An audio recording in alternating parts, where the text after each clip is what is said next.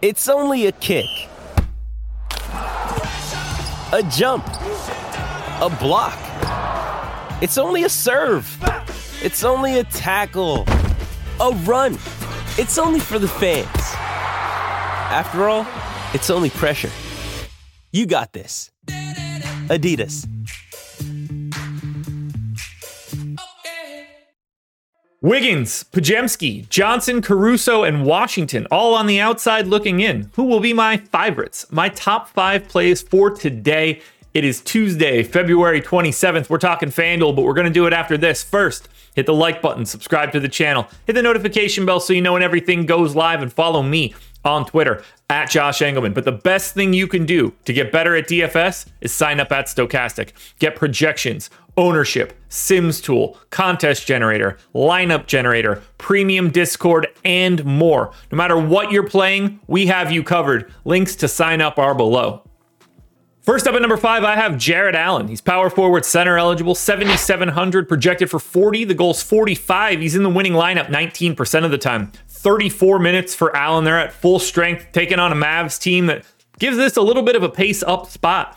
18 points and 11 boards. That's a massive double-double for Allen. 2.5 assists, 2 stocks. The fact that you can roster him at power forward changes everything. Saddiq Bey in at number 4, small forward, power forward eligible, 6K, projected for 29. The goal is 37. He's in the winning lineup 20% of the time. We know that we have no Onyeka Okongwu. We have no Trae Young. Saddiq Bey is just going to play around 34 minutes. He's going to be around 0.85 fantasy points per minute. Very consistent. But this is a pace-up spot against a not very good Utah Jazz team. 16 points, 6 boards, 2 assists, and a stock. And you can use him at either forward position. Sign me up.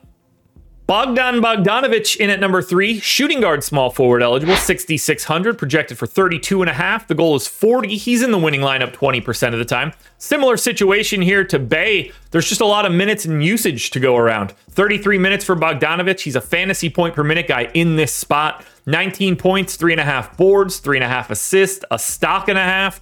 Getting him across guard and forward really provides some flexibility. The price tag is about where it should be, but the upside here, given no Trae Young, really changes the game. Ayo Dosunmu in at number 2, point guard, shooting guard eligible, 6,100, projected for 28.5. The goal is 37.5. He's in the winning lineup 22% of the time. He's playing massive minutes now with everybody injured, 37 a game. That's what I have him in here for today. And he gets a great matchup against the Pistons. 15 points, 3.5 boards, 3.5 assists, and a stock and a half. He's going to be out there a ton, and that's what we're looking for. But the fact that you can put him in at point guard or shooting guard is very helpful, especially when you play a team with the quality of the Pistons. But the number 1 contender for today is DeJounte Murray. He is point guard, shooting guard eligible, 8,900. Price has come up, projected for 45. The goal is 50. He's in the winning lineup 23% of the time. He becomes a completely different person when Trae Young isn't on the floor. 37 minutes, 1.2 fantasy points per minute, 24 points on 27% usage, 8 assists, 5 boards, a stock and a half. Now, I know the price tag is a little scary, but he really does run the show with no Trae Young around, and I see him, even on a 9-game slate, as the best guy you can roster. Alrighty, folks, that will do it. Those are my NBA DFS contenders on FanDuel for Tuesday, February 27th. DraftKings version is around here somewhere, so check it out. Good luck, everybody. Win some money. We are back again tomorrow morning for another edition of the Contenders.